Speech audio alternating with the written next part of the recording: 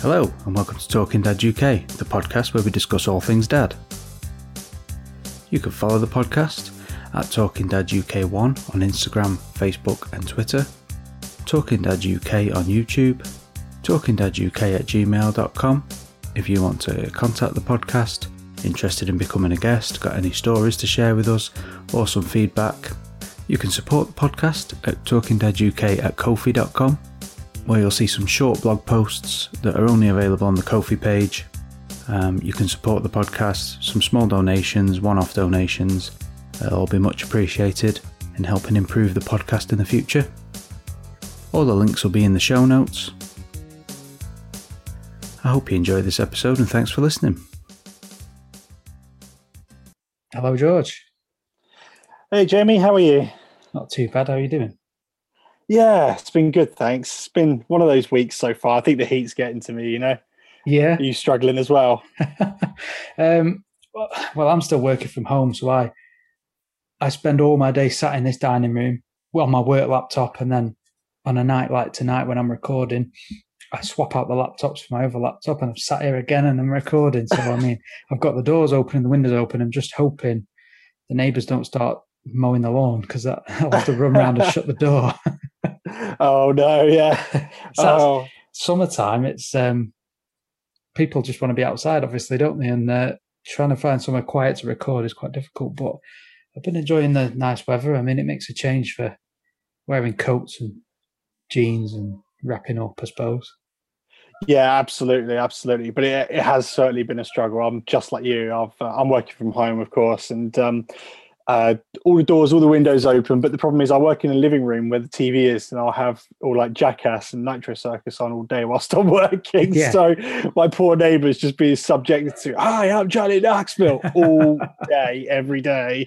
I've just seen the trailer come out today, haven't they, for the new one, the latest film they're going to do. I haven't watched it. I know. No, I haven't seen it yet. I didn't realize there was a trailer yet, but I know they're doing, Jackass Forever, it's being called. What a very original title. I know. It just popped up as I was sorting the kids out in the shower, and I'll watch that later. Yeah, I'm very excited to see it. I'm a bit nervous for them. I've heard that there's been quite a few injuries, but I'm excited to see it. I have to see it straight away, definitely. They're all getting a bit old, aren't they? Yeah, you just wonder how much like the human body can take. As we'll get into, I'm sure during this episode later, about like kind of what I'll put my body through and the injuries and stuff like that I've had over the years. And then these guys just so much more. And I'm a huge fan of Nitro Circus as well, which is they had a TV series for a while, which was produced by Johnny Knoxville and Jeff Tremaine from Jackass, and that was much more kind of up my street and stuff that I've done in my life. But the injuries that Travis Pastrana, like the lead guy in the Nitro Circus, has had in his life, he's had like 30 plus concussions. It was like motocross stuff and things like that, wasn't it? Yeah. You just wonder how they're functioning after all that. Yeah, they're like held together by surgery, aren't they? Scar tissue. Absolutely. Yeah, definitely. He's already said, he posts pictures regularly of his knees and stuff, like he can't run anymore and stuff like that because his knees just end up like a bowling ball afterwards. It's just what athletes put themselves through, really, isn't it? That's why they retire when they're like 25. Yeah, I suppose so. It's the injury side. I hate seeing stuff like that. It's just, it sends shivers, you know what I mean? When you see injuries or accidents or things like that. But oh yeah, it can be so sad. Some of the careers. Tell us a little bit about yourself. So, I better start with the family side of things, really. So, I am a parent. I'm a father, and I became a first-time father in October 2018. Yeah. So, right now, I am going through the whole terrible twos and three-nature kind of periods right now. Yeah. I have a lovely tricky wife stage. Tricky stage. I have a lovely wife, though, luckily, who's helping me all through this.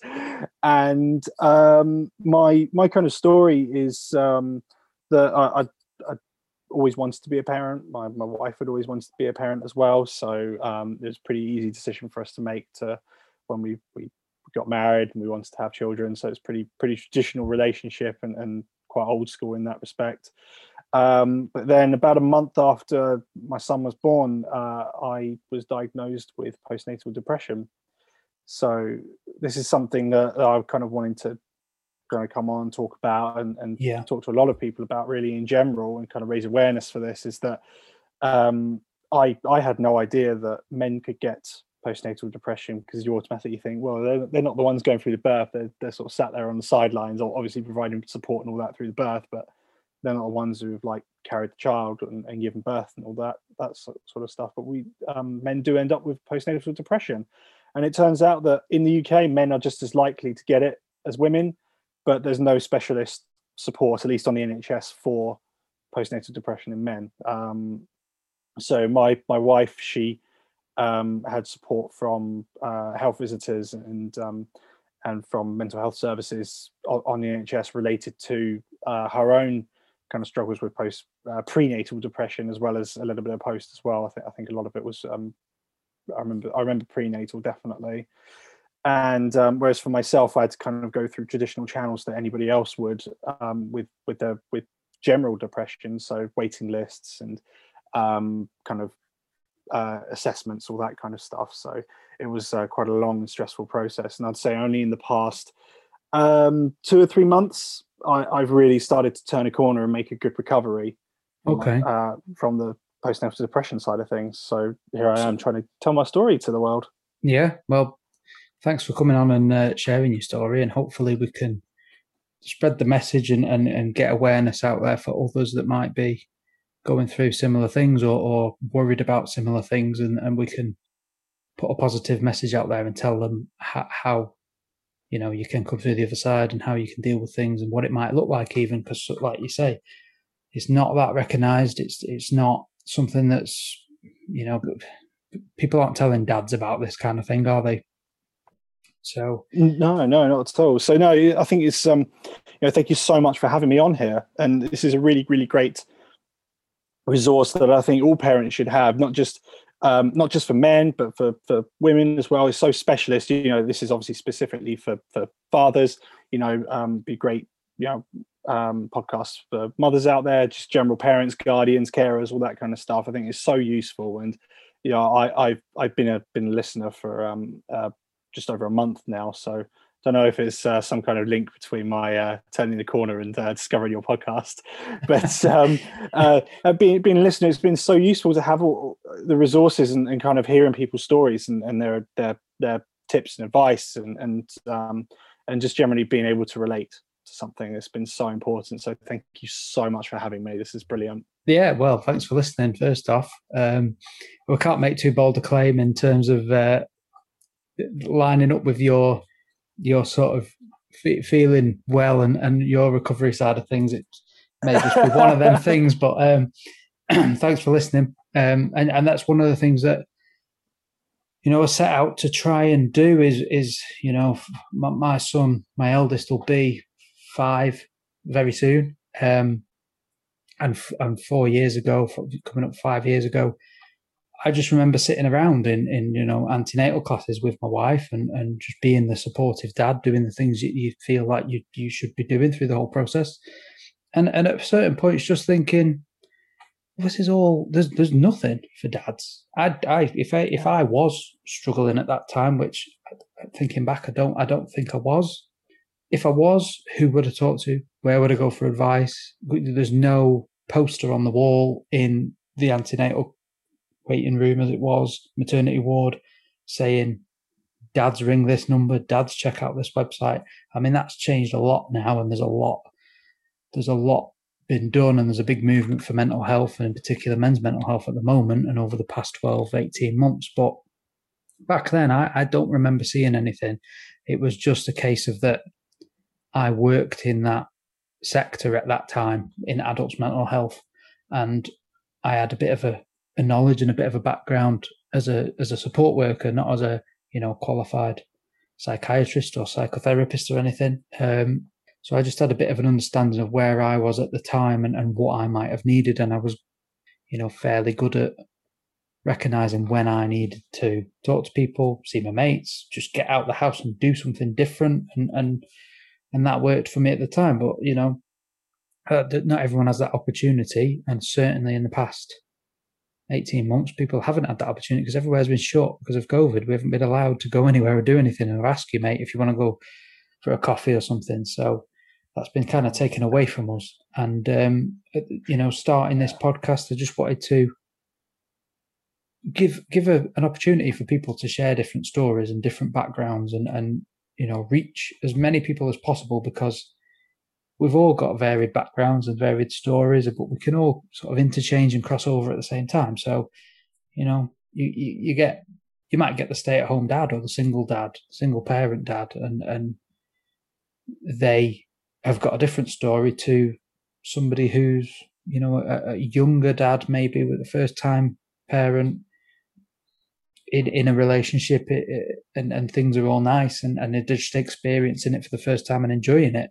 There's lots of different stories to share, and people can pick up the bits that they need, and that's all I can hope for, really. But that's still so useful. That, I mean, early you said not being qualified in psychology, things like that, but that doesn't.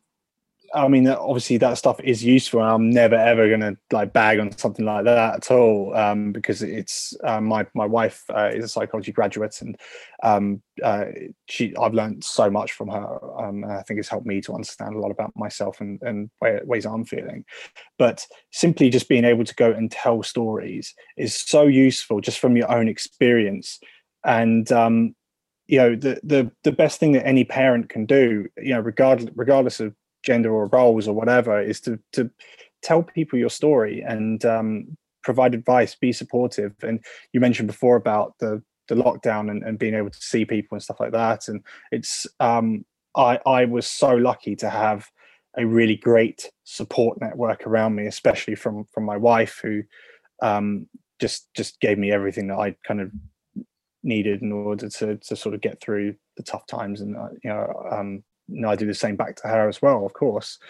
And some people, might not be so lucky, and especially during the first lockdown we had, way back in March, April last year, where we couldn't see people.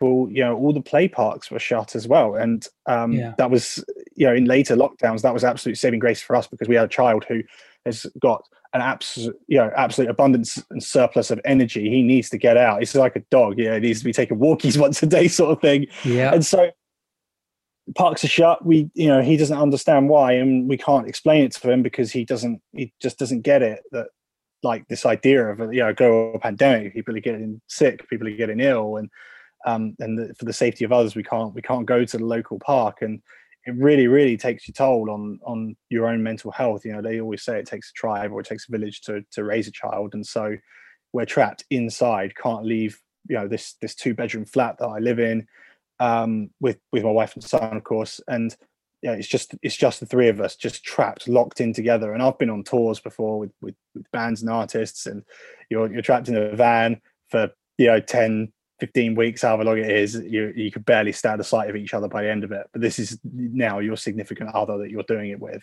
You're in absolute close quarters, close confines with them, trying to just survive. And that's all we realized between us, that all we could do was just try and survive and make it through it. And it's so important to understand that you are not the only ones. There are other people out there who understand and can help and can, you can talk to, and there are stories out there just like yours that can really help you, give you a bit of guidance, a bit of inspiration, just motivation, and just hope as well. Because that was something that I lacked in a lot, was hope. A lot of the time, because the support was out there. It's been a tough period through that whole thing, because while on the one hand we have had all the isolation, and we've not been able to go out and do things that we would normally like to do, and mix with people and all that kind of stuff that we need, there's been, at the same time, a massive boom of online stuff. And this podcast, for example, was, it was something I thought about 4 years ago, but it was something I only put into practice in January this year, because we were in another lockdown, and I was going through the same situation as many others in lockdown. And at the same time, my wife was pregnant. We were expecting in April. So, that it just brought back the feelings of the first time around when I thought, actually, there's not a lot of stuff going on for dads. I was sort of thinking that same thing at January this year. And I thought, well, actually, let's just create something for dads. Let's just do it. What have we got to lose, really? In a podcast world, you can record whatever you like and put it out there, and some people will listen and many won't, but it doesn't matter. It's just for that one person that does listen and thinks, you know what, I was having a shit time, but I'm not the only person that was having a shit time, because somebody else has just said that they were feeling the same last month, and now they've come out of it and they're doing okay. It's just a phase, or not all situations are like that, but I mean, for that one person that might listen that's in that position, that's what I was hoping to do. So I think we've all had a tough time. We're approaching, like, because my son's at school, he's just finished his first year at school. It only feels like yesterday that we were taking him in for his first day at school, with all of the stuff that goes around it with COVID restrictions and everything else. It's been completely different to what a normal school year would look like. And all of a sudden, we're at the end of it. It's his last day tomorrow. And, we've not been into his class. We've not had a walk around his class. We're not allowed in the playground or anything like that. We have to use a side entrance and that kind of stuff. And we all have to queue and social distance. So it's been completely different. But now he's going to finish school, and we're entering summer holidays, and it almost feels like we're entering another lockdown, because it's a bit like, well, I'm going to be stuck at home working, surrounded by a 4-year-old that doesn't understand that I've got to work all day, and he's off school and he wants to play, and my wife's busy with the 3-month-old baby, and it's going to be another trial over the summer. But at least places are open and we can mix and we can do things. So it's going to be slightly different, and hopefully the weather stays nice so we can have plenty of time outside as well. Because there's nothing worse than being stuck at home and having to sit in your house because it's raining and cold and miserable. So we got a good taste of that last year, as I said, March, April kind of time.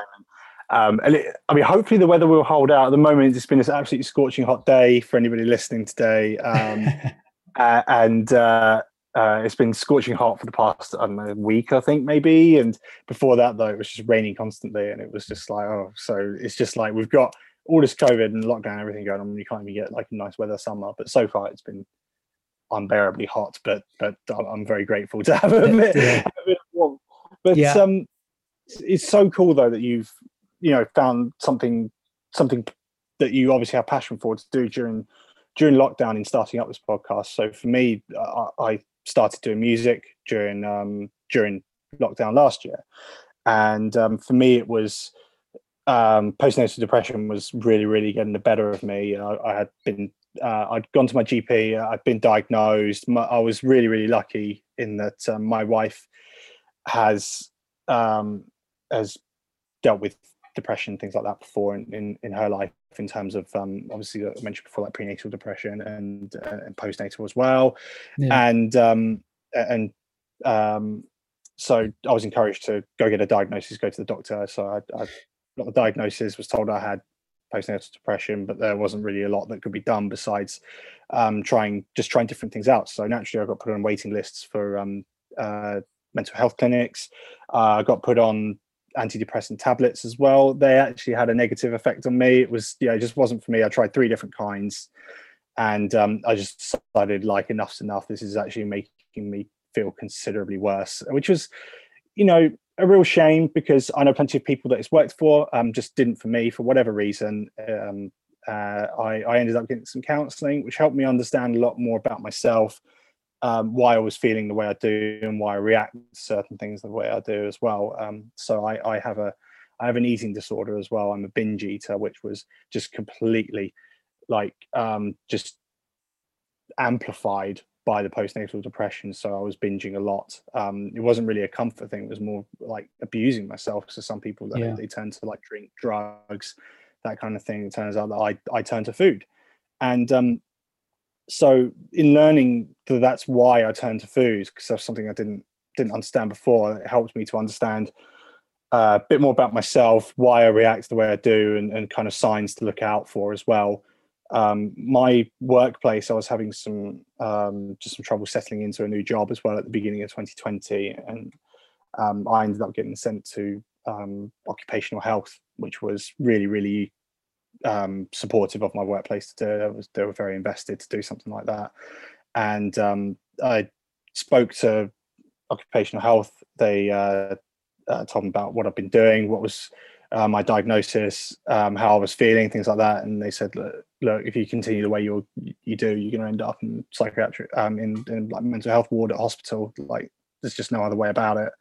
And so they were very direct with me about that. And so I ended up getting a bit of time off work, which was really useful. And I ended up actually starting releasing music again, which was something really, really important to me. I've been playing music since I was 12 years old. I joined my first band when I was 16, did my first tour when I was 16, been playing with bands, doing tours, gigs, recording, all that kind of stuff ever since then. And in April 2019, I ended up quitting a band that I'd been a member of for 5 years.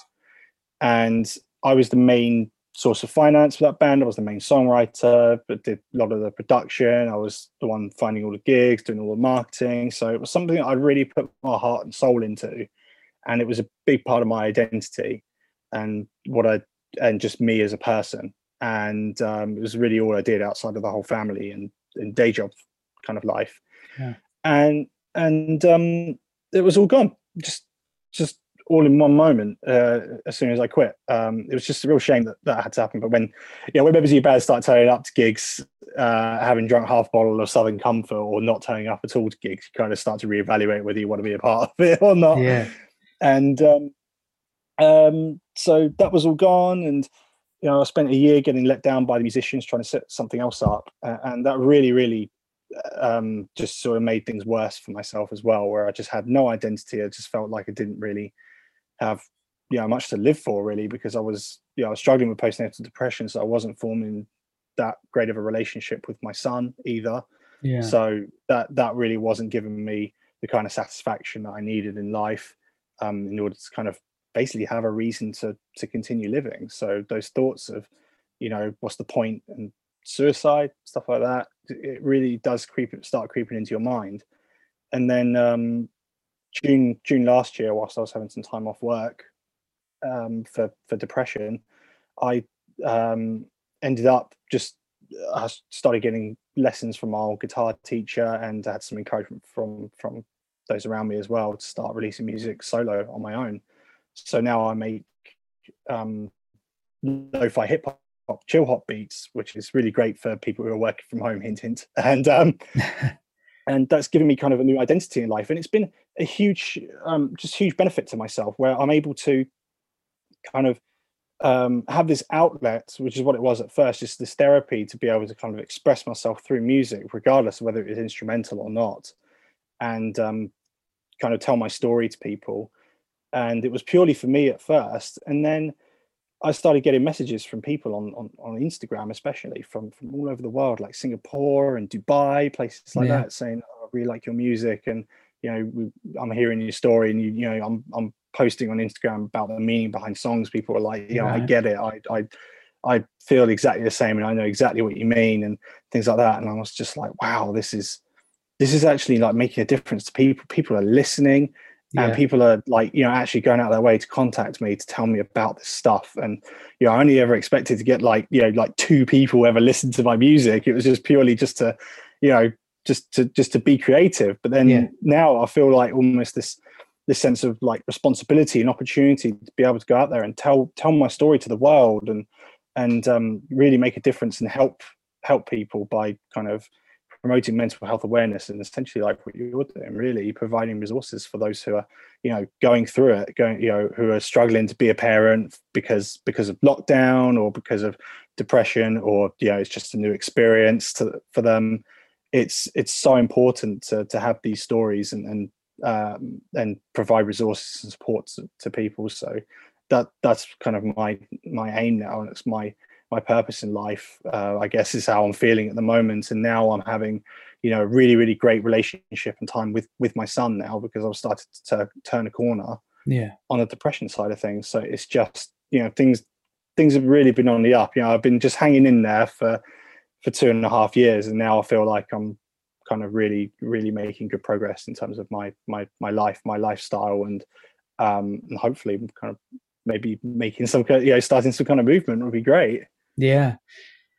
And that's something that's really important to point out to other people, that for you, that has been a journey of 2 years.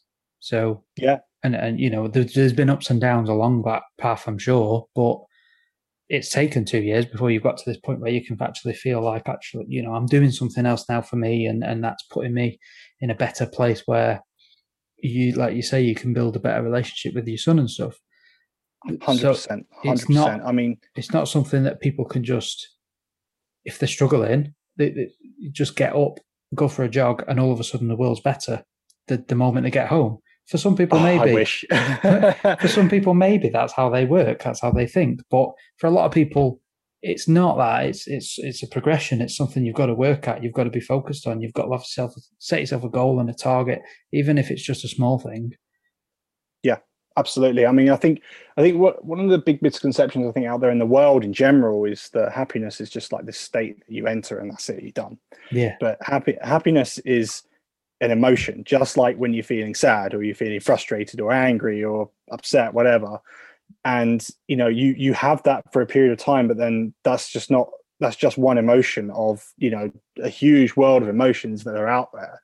So yeah, you'll feel happy for a bit, but then there will be times when you're feeling sad, and that's just normal. That's life. That's what happens. But the thing what my wife had always told me was that when you're in recovery from depression, and what we were aiming for simply was just, we want the trend to be upwards, and for things to be getting better. So rather than just feeling terrible all the time, you have that brief period of time where you're feeling content, you're feeling everything's okay, and then you might feel terrible again for a while, but then next time you feel content, you feel at peace, you feel okay for a bit longer, and then a bit longer, and then a bit longer, then a bit longer, and then eventually maybe it's the next level where you're feeling quite actually happy and really, really good about yourself and about like your prospects and your future and the present as well. Yeah. And hopefully that trend sort of continues, where those periods they feel better and they last longer, but there's always going to be dips. I mean, I'm in recovery at the moment for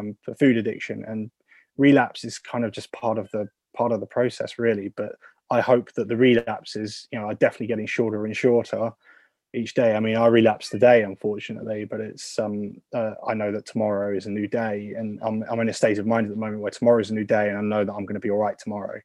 Yeah. And those relapses are getting shorter and shorter each time, and they're happening less frequently as well, which is the really, really important part for me.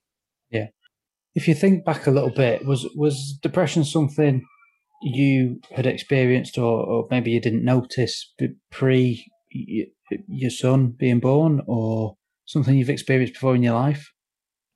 It's something that I maybe had experienced, but not really put a name to it, or got a diagnosis or anything like that. So I grew up in fairly old school, traditional kind of household. Like my dad was the main breadwinner. My mum worked as well, of course, but there was a lot of kind of like testosterone going on in the house.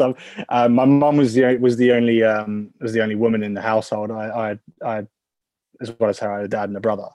So there was a lot of testosterone going around, and competitiveness, and there was kind of growing up that unlike today, it's only very recently where mental health is becoming a more accepted kind of thing that really does exist. Yeah. And so I grew up where it was like, I'll pull yourself together, I'll be a man, and it's a sign of weakness if you get sad and stuff like that. So and people telling me that mental health and depression and stuff like that doesn't even exist, which is really, really dangerous thing to teach people. And so I probably was depressed through my time at school. I mean, I was bullied a lot. I don't remember a single day of school where I wasn't bullied. I ended up finding a lot of kind of peace and solace in playing guitar. And so when everybody else was outside playing football and enjoying the sunshine and stuff like that during like lunchtimes, all that, I'd hide away in a music practice room with the lights off because I wasn't supposed to be in there, and there's no windows in there either, with a very like small torch, being able to read sheet music and practicing in there and not having any human contact for most days. And admittedly, it's helped me to obviously make progress my guitar playing, but at the same time I missed out on a lot of social development, and I didn't want to interact with other people. I was very, very quiet. I went days of my life without even speaking, and it was really tough. I used to lash out a lot as well, and just because I was just so angry, but I didn't understand what emotions I was feeling. I just felt a certain way, but I couldn't explain it. And so counseling later in my life is something that's helped me to really understand a lot of this stuff. And then when I went to college after I graduated school, the bullying stopped. I was around like-minded people who wanted to do the same thing as me. They wanted to play music. They wanted to learn. They wanted to write jam, play their instruments, write music, all that kind of stuff. So instantly my personality and my whole demeanor just changed instantly. Became very talkative. I wanted to interact with people. I became very social, all that kind of stuff. So things like environment makes such a big difference to anybody's life, just if you're in a much more like kind of loving and nurturing environment. It's not an unusual thing, is it, for sort of kids as they go into college to find that they naturally, because at school it's quite regimented and you get put into classes and you don't always get a choice of who you're with, and whereas when you get to college it's more of what you want to do. And if you're on a music course, there's going to be a lot of other kids on a music course that are probably similar minded, and that's where a lot of people find more about themselves and more of who they are and where they want to be, and the people are interested in the same things as them. Yeah, absolutely. We all had like common goals in terms of what we wanted to do. Unfortunately, it was all, we all wanted to be rock stars, all that kind of thing. Being 16 years old and very, very overexcited about, joining bands for the first time, going on tours for the first time, all that kind of stuff. So I was 16 when I went on my first tour. It was 10 weeks and it was amazing. I had a great time, and plenty of stories, plenty of pranks were pulled, all that kind of stuff, because I watched Jackass, as mentioned earlier. Yeah. So 16-year-olds on tour, it is basically Jackass, isn't it? If you watch Jackass, that's what Jackass was when you were a kid watching it. So it's like, I mean, that's a brave thing to do at 16, isn't it? I mean, I don't think I would have done that. I always had aspirations of being in a band. I played in school bands, but I never really kept up with it as a couple of my friends did, who still play in bands now or work in production and stuff now. So while they might have been doing some gigs and jamming with the mates over the weekend, I was, I went straight into work and went straight into a job. So I'd work away quite a lot, but I was 16, 17, and was working with men, adults. So we'd go and work, and then we'd go into our digs wherever we were booked into if I was working away, and then have something to eat and get a beer or two, and then you go to bed and then straight up for work next day. So we kind of fell into that life for a few years while my mates were all at college, enjoying themselves, which I should have done. Yeah, I mean, I can't comment for everybody who goes on tour. I mean, we had a great time, but I will probably say that you'll probably live a lot longer than we will. I think going on tour takes a few years off your life. It's like doing like heavy drugs or smoking or something. When they say like, isn't it that expression that like for every cigarette you smoke, it takes 2 minutes off your life or something? It's probably like for every tour you go on, it probably takes like 5 years off your life. So you're living on a diet of just like junk food and alcohol, and if you are lucky and you're able to kind of like get a rider together for the venue, and you can get some like fruit or something with it, but you're mostly diet of like peanut butter, which I've yet to have since that tour, because we were just living peanut butter the whole time. because you're in a van and like no fridge, no nothing. So it's just like, all right, this doesn't go off. We'll just get like jars and jars of this, and it's just disgusting after a while. And tin stuff, and it's like being at a festival, but for a prolonged period of time, not just a weekend. Yeah, exactly. Yeah. You wake up as well, and like it's like a thin layer of frost in your sleeping bag, and you're just like, why are we doing this? Yeah. I've slept in a few vans. I've when I was working, and we couldn't afford hotels, we would sleep in a van on a campsite. So I had a bit of tour life, but not as not the enjoyable part, the playing in the band. Yeah, I mean, I was hoping. I was wondering if you were going to say glamorous, because I was going to say it's not too glamorous. It's romanticized, but yeah. Well, it's all part of the fun. Yeah. I don't know if I could do it now as a dad of two and being, feeling a bit old nowadays. Even though I'm not, it's just, when you wake up and things ache and hurt and creak when you get out of bed. Yeah, I mean, waking up in the back of a van wouldn't be as fun.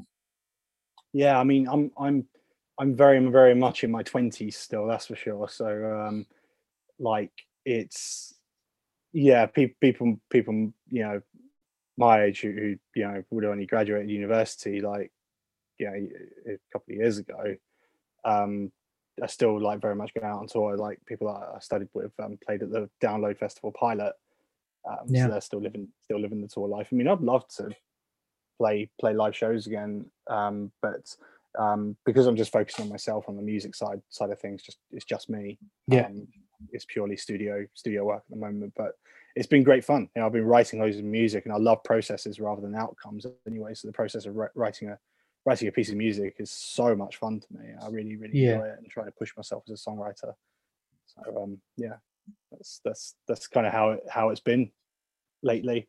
Everybody's had to obviously stop touring and stop playing because of COVID and all the lockdowns as well. And some artists have found it good fun, because it's been a chance for them to like reevaluate things, think things over, and kind of strategize and think about what they're doing as a unit, and write some really great music. I mean, I've heard some bands who are getting ready to release music they've been doing during lockdown, and it's just phenomenal. It's like, for the most part, it's been like best music that these bands have ever been working on. Bands like Kill the Ideal and Yonica, and of course I don't know them personally, but Iron Maiden as well, obviously been working on new music, and they released a new single, and I love it. I think it's the best thing they've done for like 10-15 years.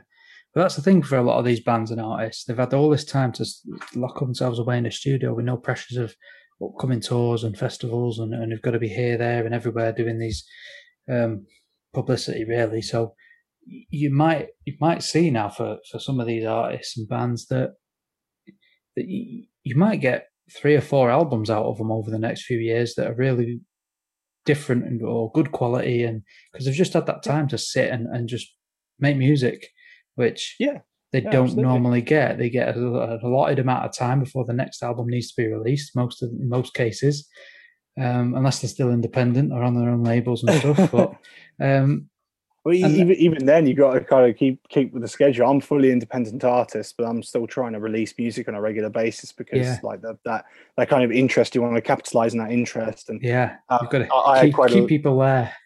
Yeah, exactly. So I in January I released my 3rd album, and it was my most successful album so far. I've been releasing music a new album every 3 months from July 3rd. It was my first album, and then I released another one in October last year, and then my 3rd album came in January this year. And each kind of cycle I've done with an album, like my number of listeners on Spotify has just sort of gone up and up and up. And but I left it quite a while between the album that I did I released in January, which is called Memories, and releasing Anything New, which was at the end of last month. I think it was June 25th was my latest release, which was a single called Lost Identity, which kind of focuses on that period I was talking about before, where I quit my band, and was sort of struggling to sort of find any meaning in life, and all that suicidal kind of thoughts and stuff like that. So but that, because there was that huge gap of 5 months, a lot of interest was lost actually, and so it feels like I'm sort of starting not from scratch again, luckily, because I still have the fan base, but I've definitely noticed a difference. How do you find finding the time to write and record and produce all your own stuff when you're at home with your wife and son? Is it something you have to do late at night, or do you have somewhere a separate space you can go? No, it's for the most part it's late at night. So we'll. I mean, I'm quite fortunate in that we get in trouble for this. So we'll do bedtime with my son and have dinner. My wife and I have dinner together, and we'll watch something on the TV or whatever. And she'll very often fall asleep on the sofa. So that's when the laptop comes out, headphones in, start making beats and writing, recording music. She'll just be there, unfortunately. So sorry to reveal this to the whole world, but she'll be snoring next to me, and sometimes I'll wake her up and be like, "Oh, what do you think about this?" So I'm too tired, I can't form an opinion on anything right now. Show me in the morning or something like that. And but it is just those sort of sacrifices and scheduling that you have to do. I mean, obviously, the term. I don't even know if it's really that much of an accepted term, but I've seen the word mumpreneur used before. I mean, that's I think just entrepreneur is just it's just being an entrepreneur. And but with obviously people who do that, become an entrepreneur when you're a parent or starting a business or doing anything really, it's down to good scheduling. You had to obviously schedule your time and be organized before you had a child, but now you have to kind of take it to the next level. And that's what I've had to go through. And I think it's a really big kind of a big trap that a lot of parents might fall into. Some of my friends who are parents certainly did the similar things where they had a child and then they just stopped doing anything with their lives. So they might have been quite going to the gym a lot or playing on a local football team or something like that, and that's a big part of their identity and what they do and who they are.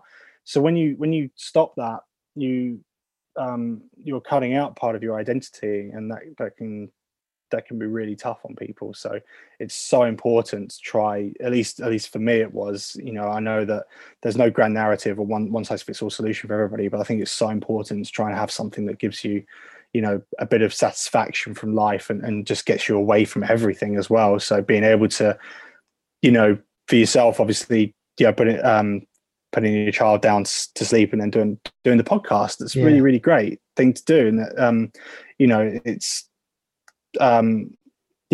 just like the parents who start their own businesses and stuff like that.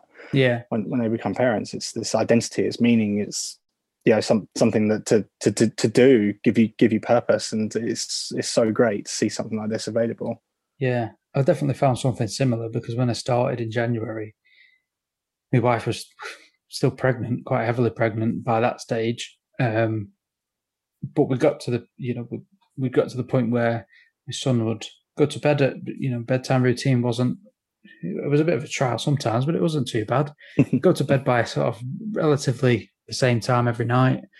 My wife would start to feel tired not long after he'd gone bed. So then naturally, especially at the weekends, and we were in a lockdown, I could say, well, why don't you go bed early and I'll go and sit in the dining room, I'll have a couple of beers and I'll chat to one of my mates and we'll record a podcast episode. And that was kind of where it came from when I started. And it was really, nobody had a lot going on. So it was easy to plan, easy to organise and schedule for people. And obviously now places are open, people are going to work, they're working a lot more, they're going into the office and that kind of stuff. And we've got the baby and my son's bedtime, it still needs to happen. And, at the moment we're playing a case of pass the baby at times because, especially in the heat, he doesn't want to be lying on his own. He wants to be with us. But obviously there's only so much you can do with having a baby on you all the time when you're trying to get things done. You know what I mean? So, but you need that freedom as well. I mean, it's good. It's good. You said past the baby. I mean, there's times when my wife wants to go out and socialize with her friends. So, I'll take him for the day, evening, whenever it is, and she'll do the same back to me. And it's just so Yeah. useful when that option is available to you. Yeah. It's teamwork. It's absolute teamwork, and I'm so lucky to have a support network like that around. It's just got to be, really. It's just got to be a bit of a relay race. That's the way I describe it. And pass the baby as well. Absolutely. I mean, I've got plenty to make up for, because obviously he was struggling with all the depression and everything. She, I was getting so lucky. I'm going to keep saying it over and over again. So lucky that she was willing to like just take him and be like, look, just you need to do whatever you need to do to sort yourself out. And so fortunate to be able to have that. And she's been so understanding. It was so useful. Yeah. Well, coming back onto the topic, really, at that sort of stage, then you talked a little bit about possibly feelings of undiagnosed depression while you were younger and that kind of stuff. But around the time that can you recall a time where it started, when after your son was born, and what, for anyone listening that might be struggling, what it looked like, what the symptoms were? Can you look back now and picture that, and what the processes and steps were that people should start to look for?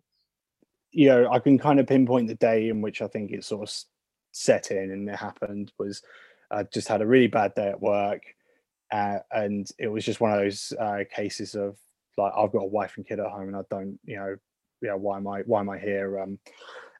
Like kind of listening to like your issues. In that I was working a marketing job for a client, for like as part of an agency, and it was just they'd been an exceptionally difficult client.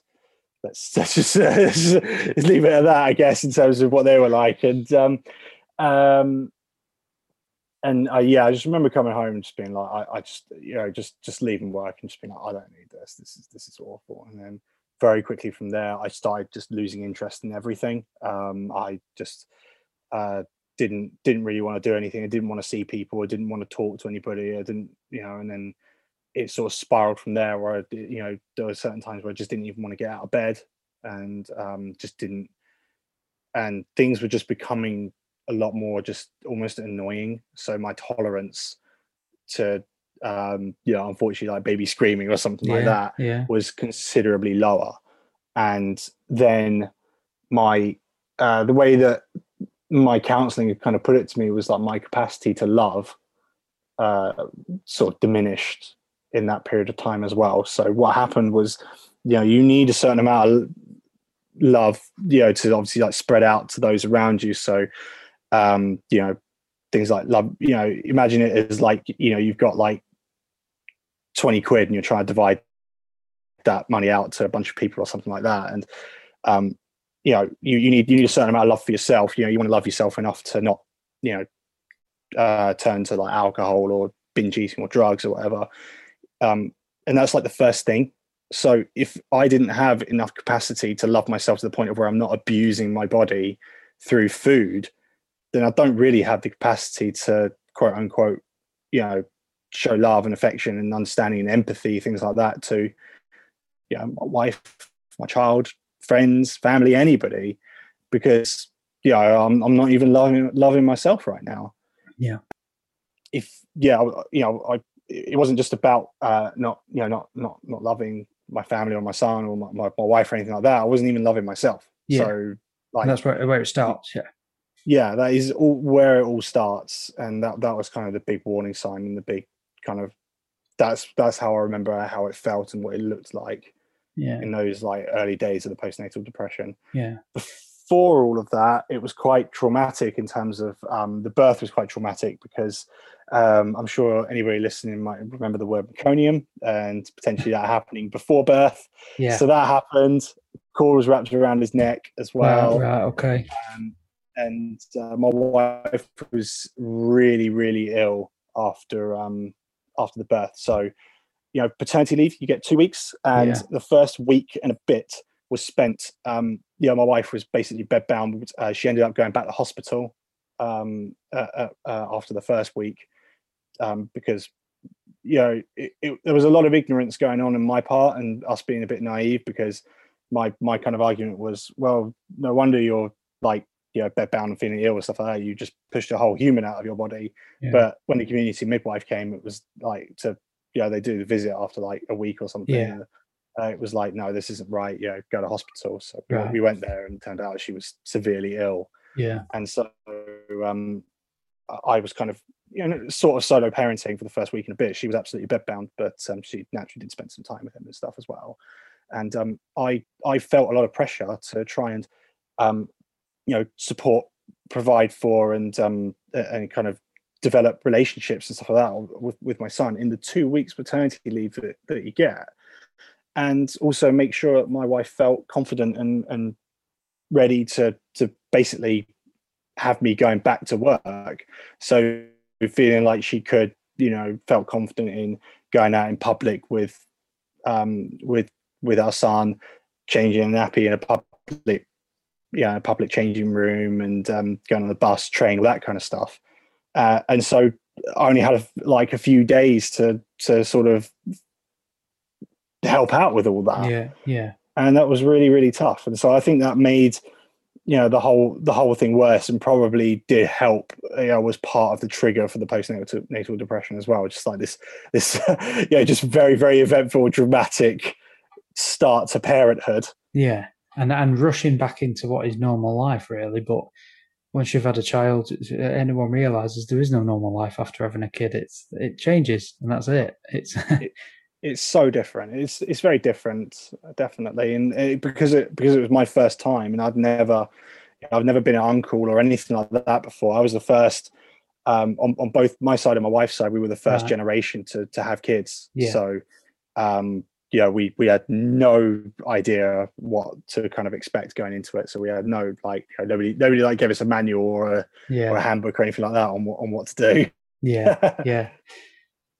What for anybody that might experience something similar to what you did, what would you tell them to do? Who would you tell them to go and speak to? Obviously, I know you've mentioned about experiences that were quite negative at certain times. Reflecting on that, what would you tell them to do maybe differently, or who would they speak to if they needed to?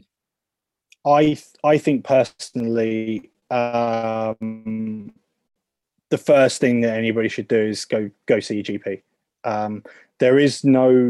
Unfortunately, there's no grand narrative. There's no one size fits all, ultimate answer to postnatal depression or any kind of depression or anything in life, really. So what worked for me might not necessarily work for the next person. That's, your GP can help you to explore the options available to you. So I tried medicating it, taking antidepressants. It didn't work for me, but at least I tried it, and I was able to tick that one off the list. I've had counselling, and that was useful. That helped me to understand a lot of things about myself and about where I was feeling, things like that. So it was useful. But the ultimate thing that happened, I also tried meditation and exercise, things like that. I mean, I've always loved exercise and that kind of stuff before anyways, but it wasn't really giving me what I needed. And what I really needed in the end was that identity, and that kind of doing the music. Basically, that was really, really what saved me. And a lot of people, as I said before, will sort of give up stuff that they're doing when they become a parent. And I think it's so important when you're an adult, when you're a parent, to have these hobbies, these activities that define who you are as a person, whether you like studying philosophy, or whether you like a certain sport, or whether it's a musical instrument like myself, and and just making sure that you do set aside time to do that kind of thing, really, because a lot of people will give it up. Even when you started go out into the working world, you might start slowly giving that stuff up as the adult stuff and work and stuff like that sort of creeps up, and your sort of hobbies and things like that sort of fall down priority list. But you should make them a priority and set aside time for that kind of thing. So for anybody listening, think about, definitely go see a GP, and think about as well, think about what you maybe used to do when when you were a child, even, or even stuff that you're doing recently, what you really enjoyed, and if you had all the time in the world, would you do it again? If yes, then do it. There's nothing to stop you from doing it, for the most part, within reason, of course. But it's so important to just try and do something that gives you identity, gives you purpose, and gives you satisfaction and happiness. It's okay to say that you want to do something that gives you a bit of time away from your child as well. It takes a village, it takes a tribe to raise a child. It's not, it's not something that was intended for one person to do, to raise a child. So you need that time for yourself. And if anybody judges you, they clearly just don't know. They're probably not even a parent themselves. That's what I recommend to everybody. Absolutely. I've talked about hobbies and interests before, on the podcast, on other social media platforms that I use. And I mean, one of my massive ones, which I started just after my son was born, my first son, was martial arts. And I did that for 4 years. And I did that, some weeks it would be twice a week. Other weeks it might be 4 times a week, depending on sort of availability and what maybe my wife had on and that kind of thing. But that's such a good one. Yeah. And hitting lockdown, it was all taken away, and it was online classes and things, but it just wasn't the same. And I wasn't in a position at the time to set myself up and do it properly. We were in the middle of renovating the house and stuff, and I just couldn't find a place that was suitable.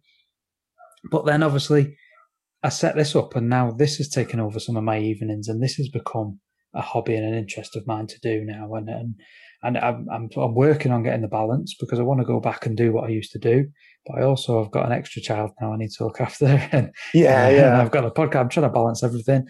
But it's something, it's an outlet. It's somewhere. And, absolutely, even though places are opening up now, the football's just finished, and I met up with my mates once or twice and we watched a few matches. But as a younger person, before we had kids, we'd be out and seeing friends, going out for, dinner dates and going out drinking and that kind of stuff, seeing bands, going to gigs. As you have kids, and you can't do that so much. So you have to sort of pick and choose a little bit, but you still need that outlet. You still need to pick something, choose something. Absolutely. It's so important. And I think it was really cool that you actually brought up martial arts, because I actually had meant to say earlier as well, is that anybody listening who would like to take up an activity, maybe doesn't know what to do, I think martial arts is a really, really good starting point that I would recommend to anybody. It's something that I explored a little bit last year as well, actually, which is something I'd never done before, martial arts. But you don't, a lot of people, there is this misconception you have to be in shape or flexible or whatever in order to do a martial art, but you don't. I mean, I was trying to study Wing Chun a little bit last year, which is obviously made famous by Bruce Lee, especially. But it's not about the combat. It's about things like, there's philosophy in there, there's meditation in there as well, and there's also just movement and things like that. There are people in their 80s and 90s who still study and practice martial arts, and it's just all about like fluid movements and things like that, in order to just basically sort of get their body moving, and their muscles working. So in Wing Chun, there's Ip Chun, I think it is, who's I always get confused between Ip Chun and Ip Man, but I think it's Ip Chun, who's still alive today. He's I think Chun like on a daily basis, I think, and I think that's so inspirational, and that's something that can if you don't know what to try that. There's no harm in trying something and suddenly you don't like it. I mean, I've decided, having found like this identity through music and finding out how much I enjoy that, I've decided that things that I'd always wanted to do in my life to try, I want to try them and see what they're like and how it all goes. So later this year, I'm going to try, going down and practicing boxing, going down boxing gym, doing that kind of thing. Maybe even participating in a fight or two. That'll be like, oh yeah, that was fun. I enjoyed that. So maybe I might do a bit more. Or no, I didn't enjoy that, so I'll just leave it at that. But at least, like I say, I did it. Yeah, that's it. Got to try it. Tried. Yeah. And so you tried the podcast and you found out you enjoy it, which is brilliant because that means we get this great resource. So thank you very much. Yeah, no, it's great. Yeah, I'm 5 years ago when I started. Well, maybe a sad tale, but 5 years ago when I started, I was probably in a similar shape to what I'm in now, if I'm all honesty. Out of shape, not great, not really doing a lot, spending too many nights sat up with the baby, eating and drinking and watching TV while I was doing the night shift, as it were. That kind of thing, We'd have too many takeaways. We'd sit in at the weekend, we'd watch a film and have a takeaway and put the fire on in the winter, and we'd just get comfortable, basically. And I decided to go into martial arts and do that. And like you say, it's not necessarily you have to be super fit to start, but depending on what format you choose, you become fit while you're doing it. I mean, I did it 5 years ago, and I was fit at one stage. Lockdowns haven't helped, and it took my eye off the ball in terms of I've had other stuff to do, like say renovating the house. And when you get home, when you get back from working at the house, you finish at 10, half 10, and you get home and just whatever's in the fridge, or if a plate's been left in the oven, we'll just eat that and then go to bed. And that's not necessarily healthy, and you do tend to pack on the pounds when you do that, don't you? But I'm hoping to strike that balance back again, and I can get back to it and get a bit of fitness back as well, a bit healthier. Yeah, absolutely. And I think it's so important to just sort of not give up when you have maybe people have that period, those periods where things are just really busy and you just don't have time to do anything. And you as you said, you come home from work 10:30 at night, and you don't want to go to the gym, or practice Tai Chi or whatever. You just want to go. You just want to go to bed, have something to eat, go to bed, and that is okay. Those periods happen, and as long as you can accept that happening and be like, that's okay. Tomorrow's the next day, and it's going to be okay, or this period is not going to last forever. That's where motivation comes from, rather than being something that I've been a victim of before. Definitely is wanting to be all or nothing. It's everything or nothing. It has to be perfect, or no point in doing it. Hobbies and interests, very important. I keep saying it. I need to remember it myself. I'm not perfect. I have to remind myself daily that I need to do things. I fall victim to that sort of thing all the time. So there are times where I will go, a short period of time, a couple of weeks or something, without doing anything, any kind of music. And I need to remind myself, like, no, you need to, remember to do this, because you enjoy it. It makes you feel good, and it's good fun, all that kind of stuff. And it's like, okay, cool. Let's just put something in the diary or whatever, and do it. It's not just like, oh no, I haven't done it for 2 weeks, and this is terrible. I just don't have the time. Let's just stop. That's it's just okay, right? When can I do it? Okay, great. I can make some time here. So naturally, it means I've fallen behind very much on my Netflix and box sets, but I've been making music instead. So trade off. That's it. They'll always be there. They'll fall back on in the future. Oh yeah, absolutely. Yeah. Well, I won't let my wife start anything new though until that's it. Because I want to watch it with her. I'll be like, oh no, I need to see this. So she's at the moment she's watching Mad Men over again, because we watched that one before, and I absolutely loved it. But because I've seen it before, it's okay that she can watch it again. Not that I'm like controlling or anything like that. It's just like I don't want to walk in halfway through like, oh, she sees it and be like, oh, can we start again, please? Because I haven't seen it. I really want to see this. Yeah, I started Mad Men and I still haven't finished it yet, but it's not something that my wife's too into, so I have to just sort of watch it whenever I get some free time on my own. It was something my brother-in-law recommended, and I've been trying to catch up ever since. But I just keep coming back to it whenever I've got a free night or whatever. If she's going out for a meal or whatever with her friends, and I've put my son to bed, and I'll just sit and watch an episode there before she gets home. So, I was going to say I won't spoil anything for you, but I will say that it's arguably, at least in my opinion, not being a movie critic at all, but it's one of the best finales to a season ever, I thought. One of my friends did Really say liked that. it. Yeah. Yeah, I really liked it. It's quite. I think opinion is quite split on the kind of ending to it, but I thought it was brilliant. I thought it was Yeah. really brilliant. That and Breaking Bad are such good endings to the series. Yeah. Well, I'll get there one day. I'll catch up. Yeah. Let me know, man. Just give me a call. Oh, yeah, I've seen it over. Yeah. It's so good. Yeah. I'll be having to ring 3 people because they've all been saying and recommending and telling me to carry on watching it. So I will do.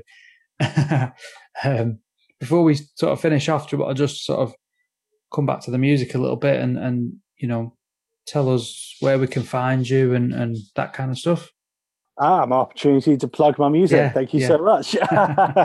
Yeah, so my music is available on all major online platforms. So that's Spotify, iTunes, Apple Music, Deezer, Tidal, if anybody uses that.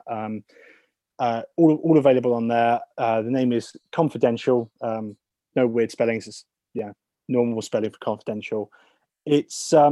It's lo-fi hip hop, chill hop music with a lot of emphasis on the guitar. I was trained as a classical guitarist, so that's kind of what sets me apart. I guess that's what my unique selling point there. Yeah. And it's if you don't know what lo-fi chill hop is, it's basically music that's designed for when you're studying or working or trying to just chill out, to have on in the background. So please do give me a follow on Spotify, Instagram, Facebook, wherever you are. And yeah, I hope it helps you be more productive at work. I'll have to start. I have listened to bits and pieces since we first started talking. But any favourites? I'm putting you on the spot now. Yeah, definitely. I probably can't remember the name. The latest. What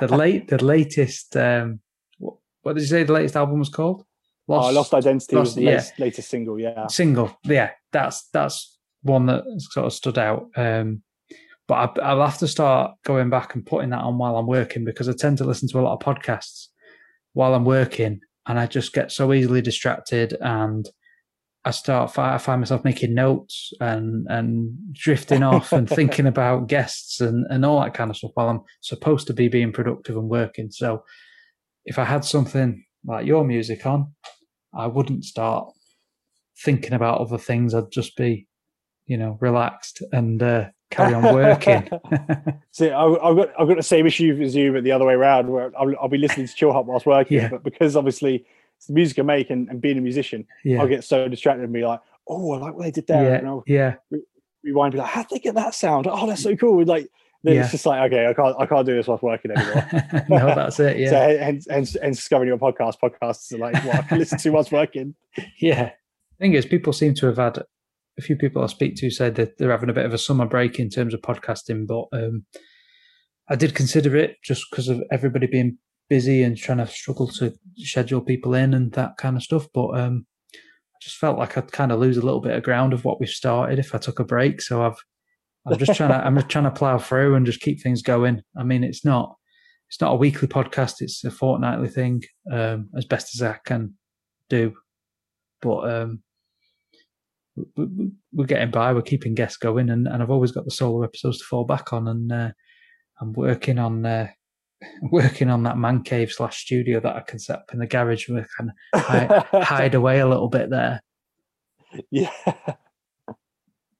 That will be fun when that's done. I would love to, I wish I had like my own kind of room for like recording and stuff in the flat. It's just set up in the corner of the living room, kind of like my area. But it's cool though, like the equipment's there to use, so it's easy for me to be able to write and record music, which is really great. So this week I'm doing a lot of mixing on guitars on the album I'm working on at the moment. So Lost Identity, which is the single that's just come out. Yeah, that's the first single from what's going to be my 4th album coming later this year. I've got another single coming out on the 30th of July called Kickstart, which is really, really trying to showcase what you can expect from the album, which is to expect the unexpected. Okay. So it's very different to Lost Identity in terms of like the energy and the message and the instruments used as well. So Lost Identity had a little bit of guitar in it. Kickstart, a lot more guitar. in it. So yeah, it's definitely, I'm really excited to kind of hear what people are thinking about it. I'll make sure to send you a WhatsApp afterwards, and after it's out, oh, what do you think of this? Yeah, yeah. Oh, that's fine. Has your son shown any interest in music and guitar? Or He loves, there's a local kind of music performer that specializes in early years. So yeah, shout out to Music Mike in Brighton. that's Absolutely brilliant. brilliant guy, really really great guy, and also a very tasty player, as I always say to my wife. And he absolutely loves Music Mike, and like nursery rhymes and stuff like that. Of course, I'm looking forward to one day when he'll realize that the music that his mum plays to him on Spotify is actually like my music, because she'll say like, oh, we're gonna like, let's listen to Dada's music, and he'll say, yeah, great, let's listen to Daddy's music. And anytime we put on any like hip hop, he'll say it's Daddy's music. But what he doesn't realize is that sometimes really is Daddy's music, and that really is me. Yeah, that's good though. Yeah. I mean, it'd be cool to like tell him that one day. I mean, we're growing up. He's definitely grown up in quite a musical household. My wife loves music as well. She used to sing in choirs, things like that. And I was very very particular about what music I wanted him to hear when we took him home from the hospital. Yeah. So we did Pete's Instrumentals, the Pete Rock album. Yeah. Is what I played when we drove him home from the hospital. And so for his first birthday, I bought him the Pete Instrumentals album on vinyl and then framed it, and it's hanging in his room. So I'll be able to tell him like, oh yeah, like first bit of music you heard after you were born was this. Yeah. And like I have to actually buy a record player at some point and then put it on, and this like these are the first sounds you heard in the real world. No, that's great. Yeah. My guitars are locked up in a cupboard that my son keeps trying to find, so we thought it'd be a good idea to get him a little guitar for Christmas. Then he'll play that, he'll mess about with that and bash it about, and he won't drag mine around the house. But he's getting more use out of them than I do, if I'm honest. But yeah, he'll play a bit, not play, but he'll play around with it and sing his own little songs. And I'm sure he's destined to be in a punk band. He's got the attitude of a punk frontman, I think, and he sings songs about me. I mean, hoping that's positive, right? No, well, Daddy's stupid, and so he's destined to be in a punk. He does that on purpose. He knows. Just there for wind up. Yeah. That's cool. That's cool. Like, it has to start from somewhere, and that just sort of picking it up and mucking around with it. I mean, Robert Johnson, the famous blues guitarist from the early 1900s. There are stories being told by artists like Son House, who's one of my favorite blues guitarists, saying how Son House was like the kind of like the big name guy at the time, and Robert Johnson, like after performing a gig, he'd just leave the guitar on stage. Robert Johnson would pick up the guitar and just be the most awful thing you'd ever heard, and it was like really terrible, sort of don't quit your day job type thing. Yeah. And then Son House leaves town for a year, 2 years, and comes back. Robert Johnson is the most incredible player that he's ever heard in his life at that point, because there's the story being that he sold his soul to the devil for amazing guitar abilities. Yeah. Reality is he just like practiced really really hard at the local graveyard for a year, but it's still all the cool stories. But it started from Robert Johnson just like plucking away terribly at a guitar, showing that interest, and then that passion grew into the wonderful influence that he has or had. That's another thing I keep saying I'm going to get back into, but I mean, it's finding time. But maybe when he's a little bit older and he can actually get his hand around the neck a bit better, we can set up some lessons and we'll do it together again, like I did with my dad when I first started. Oh, that would be great. I remember I did provide guitar lessons for a little while whilst at university, so just a bit of pocket money each week. And one of my students was a father-son duo, and the father had been a guitar player and was pretty talented, really good, and his son was like never even like picked up one before, so it was like really really cool to sort of see them like trying to bond and in that way. And it was a lot of fun. I really enjoyed it, and his son was actually super talented as well, so I was quite upset when they stopped getting lessons. You get so invested in your students. Yeah, definitely. Yeah, I had a really good teacher at that stage, and he went off to play in a band, and I had to get a different teacher, and he wasn't as good. It makes a huge difference. Yeah, he just wanted to teach. He just wanted to teach the things he liked, and he wasn't really interested in what we wanted to learn. and he'd turn up late and just didn't really care. It's like, oh no, yeah. I've had my first ever guitar teacher was like that, so I very nearly just like put it down. Just I'm not doing this anymore. But the second guitar teacher that I got,